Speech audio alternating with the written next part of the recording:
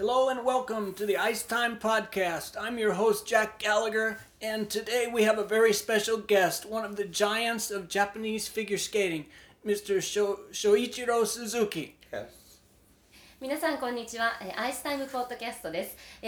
今回、スペシャルなゲストとして、日本でのフィギュアスケート界での、素晴らしい巨匠でいらっしゃいます鈴木翔一郎先生にお越しいただきました。よろしくお願いいたします。よろしくお願いいたします。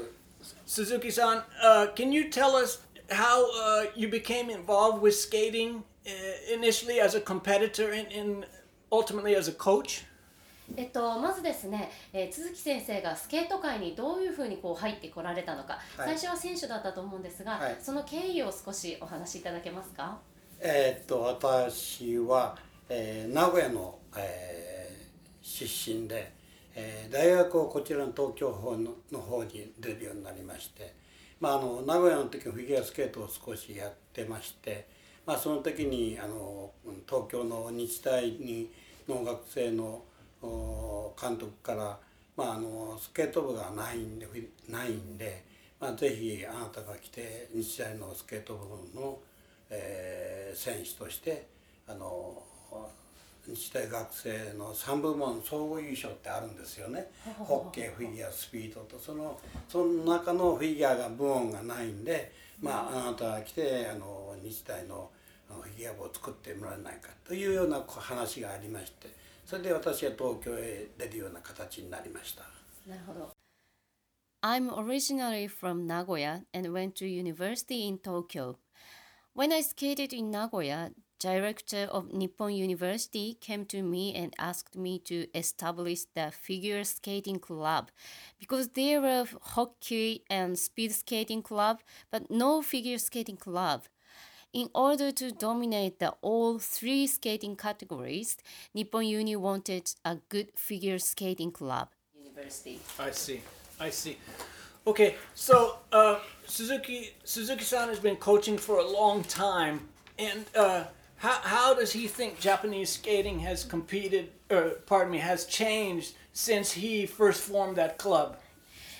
最初にその先生がクラブに入られた頃から考えると、もうずっと長いことコーチもされていると思うんですが、日本のフィギュアスケートっていうのはどういうふうに変わってきたと思われますか？そうですね。実は私のその名古屋の時にスケートを始めたんですが、その時に名古屋にいる浅田真央の先生で山田先生、その人と一緒にスケートを私は始めてまして、そのスケートの愛好者の方が指導をしていただきまして、全然プロではないそういう中の歴史の中で私はフィギュアスケートに携わって、それで東京へ出てきまして、そういう日大の3本優勝のために、スケート教室スケートを教えるようにコーチをしながら選手をしながらというような学生生活を送りました。それで学生生活の中でスケートの合宿が山梨でありまして、その時に私がその山梨で今の佐野実世界チャンになりました、佐野実の小さい時に出会って、ちょっと面倒を見てくれないかというような形がそこでありましてね、それで私は佐野と出会うような形がありました。それでその時の日本のレベルっていうのは、非常にまだまだレベルの低い、まだ歴史のない非常にまだその幼い小さい子がスケートをやるような環境ではない。またそういうプロを教える先生もまだ日本ではないような状態の中で、フィギュアスケートを始めたのが私の大学生の時代のそういう時代です。When I started skating in Nagoya, I skated with Machiko Yamada, who taught to Mao Asada in past.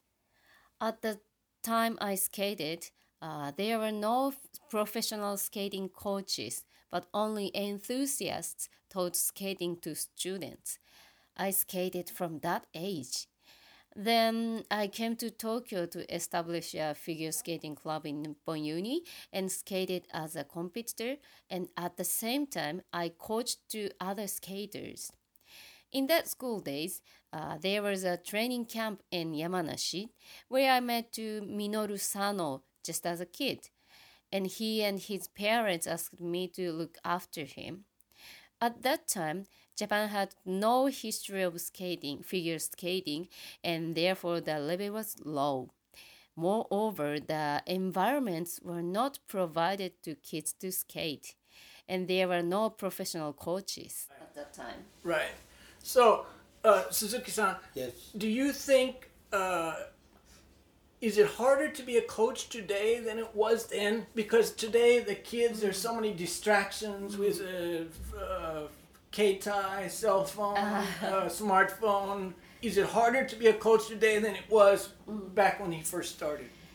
最初に教えていられた頃から今と比べると、かなり環境が違うと思うんですけれども、お子さんたちも携帯があったりゲームがあったりっていういろんな誘惑がある中で、そういったこともやはりこうスケートを教えるっていうことに何か関係したりとか難しさがあったりっていうのはありますか？いや、もう難しさはもうとてつもない難しさというか、また無限のフィギュア、その時期においてはもう全く私に関してはフィギュアスケートは魅力的なスポーツであるということを感じたんですけど、要するに技術的なものに対しても全く無限の世界に入っていくような感じの時代でした。はい、で今の環境に考えると、昔と今で変わったことっていうのは何かありますか？もうそれはもうすごい変わり、要するに例えばジャンプで言えば、昔でしたらダブル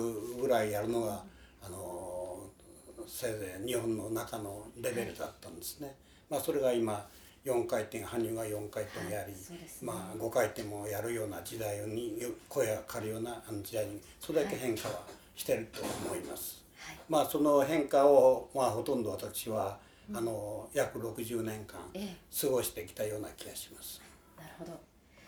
It was incredibly difficult to coach skating back then. I thought figure skating as so much attractive sport, but there were no techniques, so I felt it was like an infinity war to get in. The difference between back then and now is obviously huge. For example, jumps.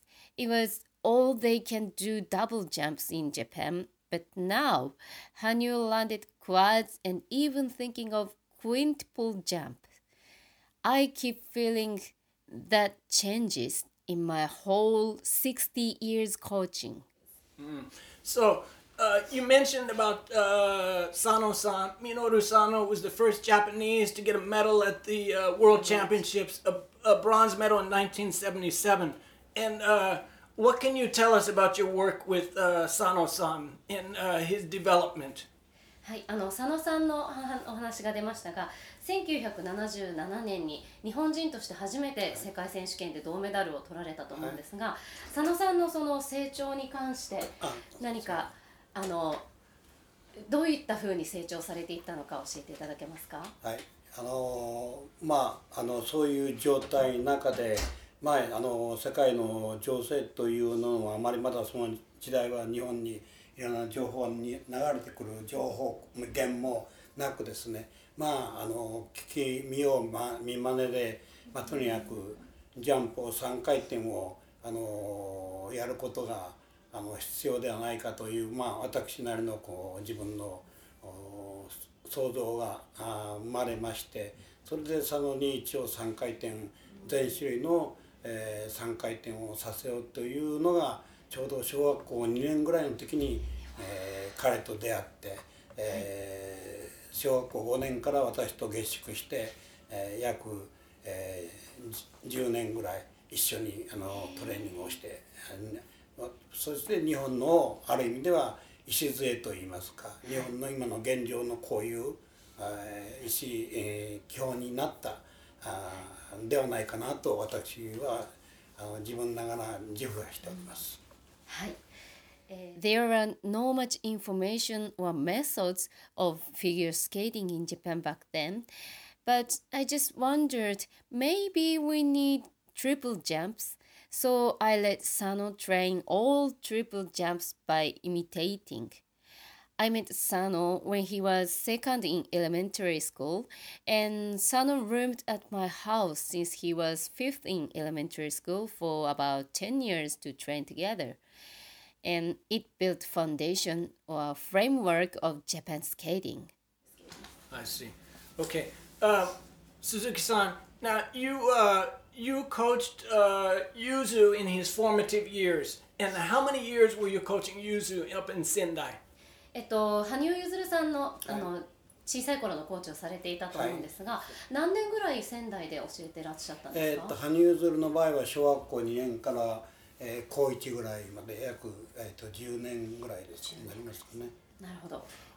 From same like second in elementary school to first in high school, like over around 10 years. 10 years. Okay, and what are your memories of coaching him as a young boy? 幼い羽生さんを教えていての何か思い出っていうのはありますか？いやもうそれはたくさんいろんなものを指導しながら、教えてまた教えられたり、また教えたり、まあその一番基礎になったのは私がその教わったっていうことが大きな基礎になって、羽生にはある意味では非常に効果的に短い時間でできないいろんなことを教えることができたということは、大きな佐野の貢献があったんではないかなと思いますけど。なるほど。There are of course so many memories with Yuzuru. I taught him and at the same time, somehow I was taught by him. I think what I taught to him made his foundation and the way to grow in an efficient, effective manner contributed his growth today.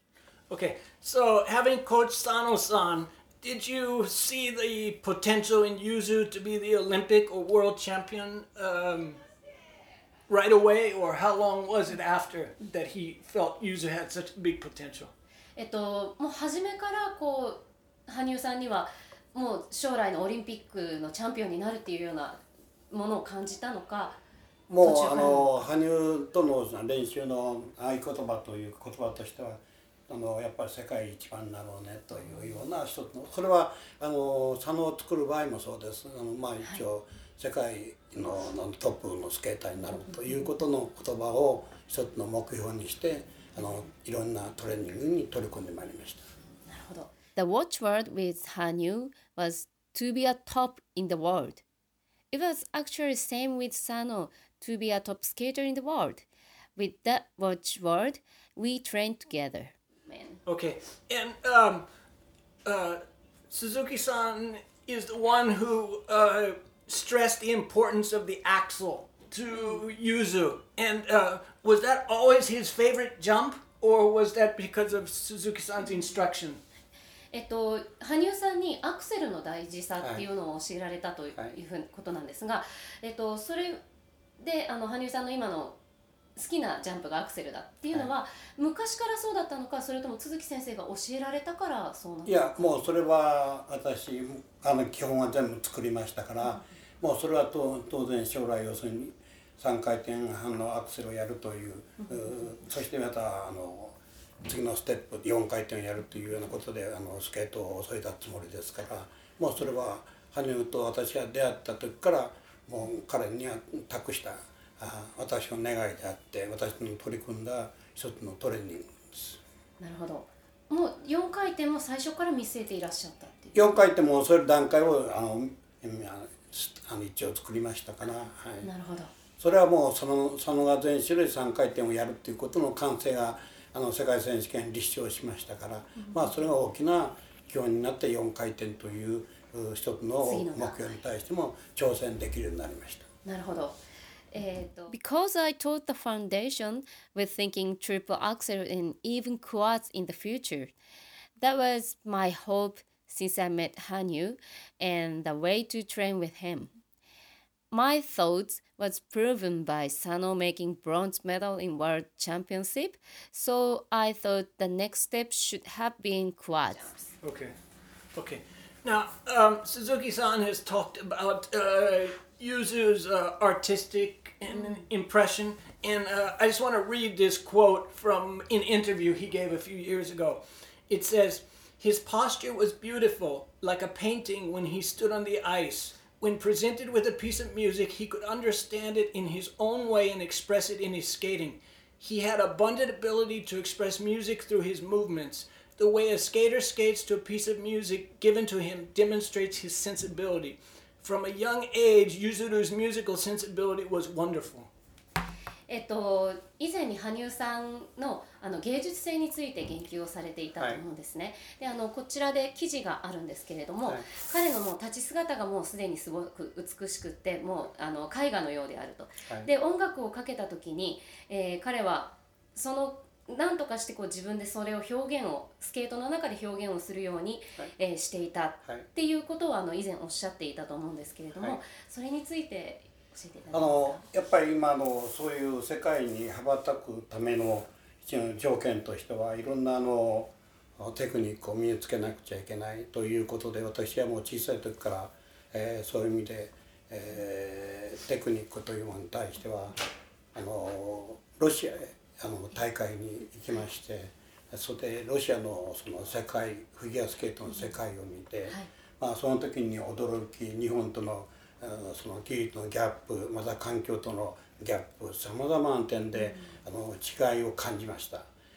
その中で私がその時から、ロシアのコーチとのつながり、また招聘し、またロシアのコーチ選手を日本に呼んで、ダンスで言えば日本のカップルと組ましたり、ペアの場合も日本のカップルと川内優子とか、これから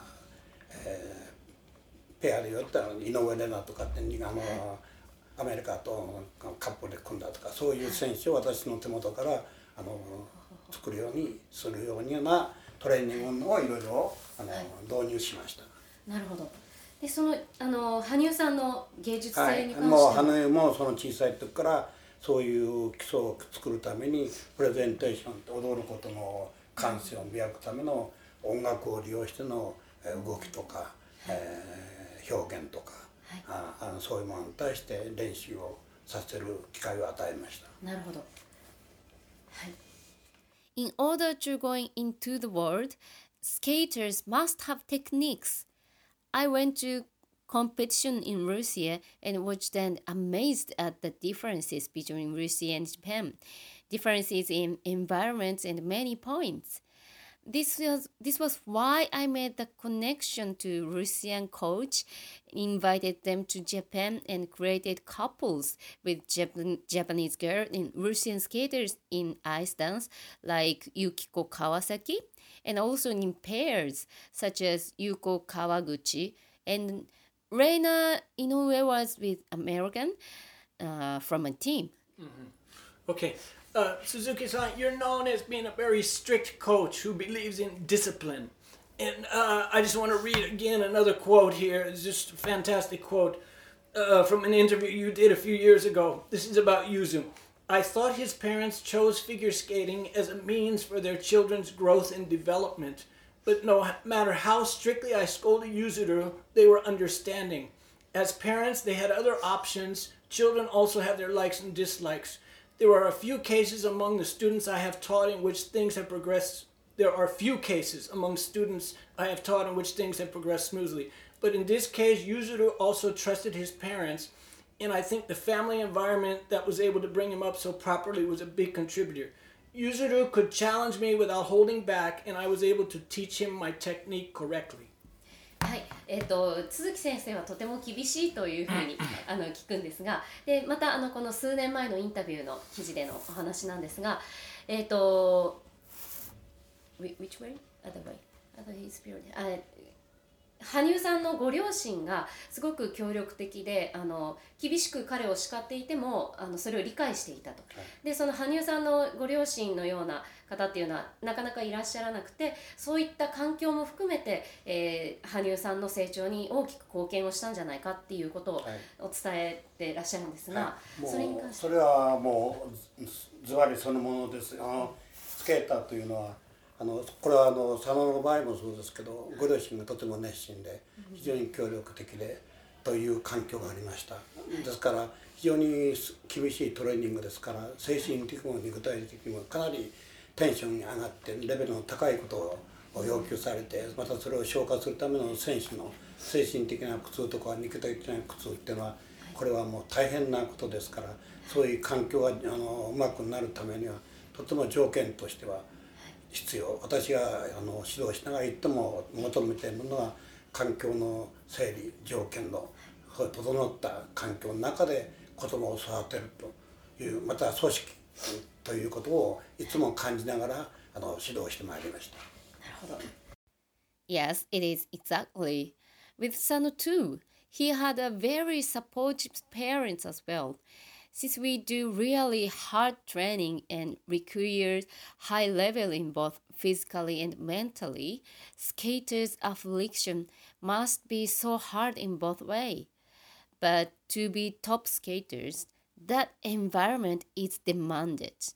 I always talk people about improvement of environment. That good environment rises kids. I always coaching with thinking it. Mm-hmm. Okay, so along the lines of the same question, does he worry? Does Suzuki-san worry? Like when I think of him as a leader, as a Japanese man, I think of somebody like Hoshino Kantoku, somebody who was very tough with a strong discipline. Does he worry that this kind of leadership is dying out in this era? そういった厳しい練習法っていうのは野球でいうと星野監督ですとかっていう方と似通ったリーダーシップっていうものがあるのかなと思うんですが、そういったものが今の時代でちょっとこうなくなりかけているんじゃないかなという思うんですが、ある意味では佐野はそういう形でクローズアップされたのはそういう練習方法の賜物だと思います。日本ではできないことを、日本から昔から日本っていうのはスパルタ教育ということが通用してますね。そういう意味では私も日本人ですから日本に育った人間としてそのスパルタというその教育っていうのはとても小さい時からそういう聞いたりやったりっていうことで経験をしてますから必要性を感じながら佐野の時からそういうものはスパルタ的な教育をしました。そのためにレベルを上がることもでき、だからそのためのその肉体的精神的なものを並行して育てるのは大変だっていうことは感じました。それは今の時代でも変わらない。はい、今の時代でも必要だと思う。特に今の時代は非常にものは合理的になって、割合この情報もたくさん入ってきて、とてもその頭の方はかなりそのレベルがアップするんですけど、肉体的なこのやら精神的なものを作るための環境としてはかえって、その時代と比べてやっぱり弱くなってると思ってます。なるほど。The reasons on being such closed up was because of the training way. In Japan, there was Spartan education since long time ago. I myself raised in Japan and experienced the Spartan education. I felt the necessity of it. Therefore, I trained with him in Spartan way and it brought the result to him. I felt it difficult to rise physical and mental in parallel. It is same in today as well.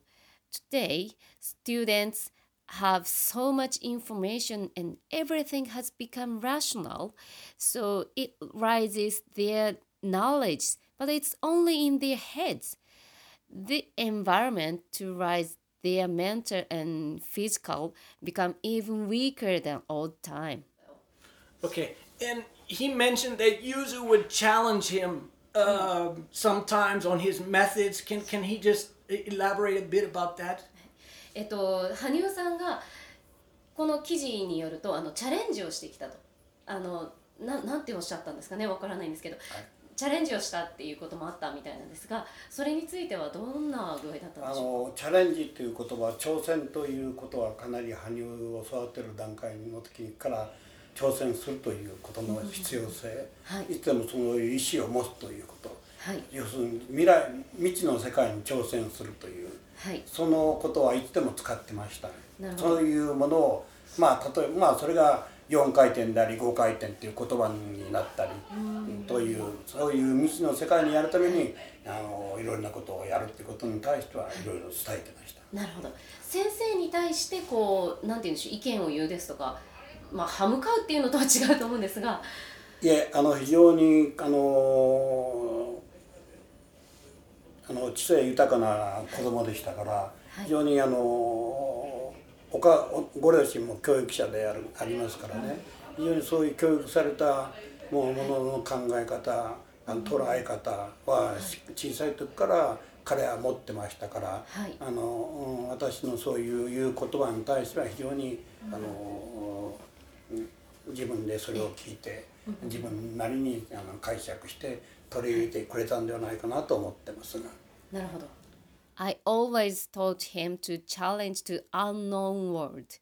I always used the words, and it led him challenge to quads and quintuple jumps.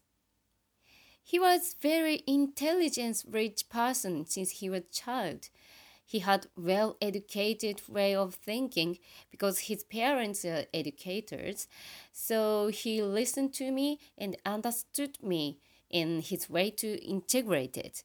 Okay, so last year, Yuzu wins the gold for the second time in Pyeongchang after winning the gold in Sochi 4 years before. So, I mean, what were your emotions watching that? I presume, were you in Pyeongchang or were you here in Japan?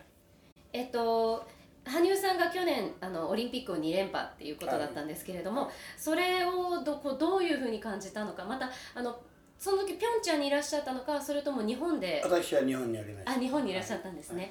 どういうふうに感じられましたか。そうですね、やっぱし羽生は行ういろんな演技を見て、またマスコミに話す言葉を見たりすると、小さい時に私が彼にこうあったらいいね、あああったらいいねというような夢みたいなような言葉を彼に投げかけてきた過程が私自身感じましたし、それを彼は現実実行してくれてる、それを実現してくれてるというのが大会を見ながら感じておりました。なるほど。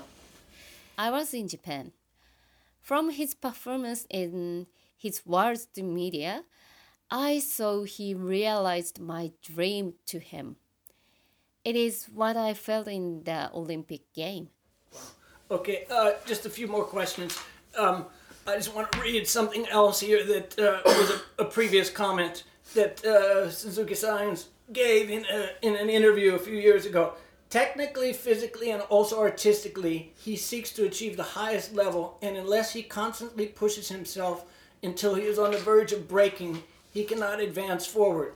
Without my noticing, Yuzuru has become a person who is at such a level. He regularly looks directly at and examines his skating and his life sincerely. Those emotions are not superficial. I would like Yuzuru to someday, as a skater, send a message that can change Japan's education. If that happens, children in future will steadily be able to go out in the world. So, is this, he thinks of Yuzuru as a role model who can really change education in this country? はい、また以前の記事の引用なんですけれども、技術的にも身体的にも、そして芸術的にも、彼は、すごく高いレベルを求めていて、それを実現していっていると。で、羽生さんについて、いつの日かスケーターとして、日本の教育を変えていくようなそういった存在になってほしいということをおっしゃっているんですが、彼がその日本を変えるロールモデルになれるというふうに考えていらっしゃるということです。まあそれが大きな彼の集大成をこれからやるときに、彼がそういうふうなものに発展的にやってくれたらいいなと今は願いです。ですから彼が引退をした時には、将来的にはその日本フィギュアスケートを、まあ、今までレジャーであったのを文化にしていくというような形の仕事をですね、彼がし、そして日本のスケートの発展に、また文化としてフィギュアスケートが文化として根付くような組織づくり、等にいろんな形で、彼のそういうものを協力してくれるスタッフを集めて、そして日本の将来の基盤を作ってくれたらいいなという私はコーチとしての願いです。It is my hope him to be that person in his culmination. In the future, after he retired, I want him to bring figure skating to culture, which is just for leisure now. I, as a coach, hope him making the framework of Japan's future. Okay. Suzuki-san mentioned the Russian skaters he invited over here. Who are some other skaters that have kind of molded his teaching or his philosophy? Who are some other foreign skaters that impacted his teaching? 先ほどロシアのスケーターのお話をされたんですが、それ以外に外国の選手ですとかスケーターで、こうモデルにされたというか勉強された方っていらっしゃいますか？私の場合はもうほとんど全てがロシアのその世界その文化の豊かな中でフィギュアスケートに取り組む姿を見て、まあ非常に魅力を感じていますし、まあ今でもほとんどの人間がロシアに、まあ私の教えた子供もロシアの技術を習得して、またそれを日本の中に取り入れて、今私の教えた子供がまた選手を今作ってるような状態が今あるっていうことは、今はロシアの他の他の日本のコーチでアメリカとかカナダ行って方がいますけど、私はロシアが一辺倒。なるほど。I really am attracted by Russia, skating in its cultivated culture. So many of my students went there or learned from Russian techniques to bring it to Japan. And then they coach the young skaters now. So although some coaches going to USA or Canada, Russia is kind of everything for me. Interesting. Okay, last question about Yuzu is he's had some injuries the past couple of years, and does Suzuki-san just think it's unavoidable because Yuzu is trying to raise the bar so much with skating and jumps? 羽生さんが怪我をまたされてしまったと思うんですが、これは羽生さん自身がこうスケートのジャンプのなんて言うんでしょう、レベルをどんどん上げていって、それによる負荷っていうものもやはりあるのかなと思うんですが。もう当然それは、ああいうレベルの高いものをプログラムに取り入れるってことは、そういう負荷はもう当然かかってると思います。まあそのためのトレーニングは彼はやってきたはずだと思いますし、まあそれでやったから練習したから入れたんだと思いますけど、ああいう形で起きちゃったってことはもうこれは彼自身も予期しなかったことなんでしょうけど、最善を尽くした状態でやったんだけどああいう形になったと。ただそういう問題が起きた時でも彼の中ではやっぱり強い精神力、そういう状態の中でも自分をコントロールする意志、そういうものは小さい時から、彼にまた私自身もご両親も求めてトレーニングを積み重ねてきましたから、ああいう形になって出てるんじゃないかなと思ってます。なるほど。Of course, that performance in that such high level causes load to his body. I think he included those jumps to the program because he learned it in trainings, but that injury should not be expected. Even with those problems, I bet he keeps his strong mind to control himself.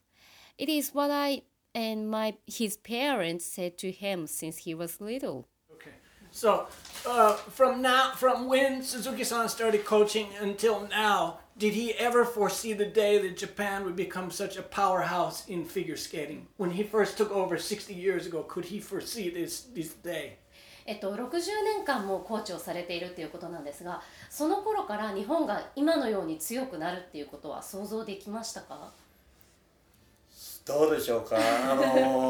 まあ私自身から言うと、とにかく日本の場合は非常に環境がない、特に練習する環境がない、もうこれはその私は60年前から感じてた。ただ幸いにも、日本に中京とか、それから関西大学という大学がそういう専門的にできる、そういう環境ができて約10年ぐらい今なるわけですね、ちょうどやっぱりそういう環境ができて、そういう日本にも子どもたちがそういう練習場でやっぱり取り組める環境整備ができたということに、今日本のそのフィギュアスケートがですね、次から次へジュニアの選手が誕生しているのは現実、やっぱりそういうものが背景にある。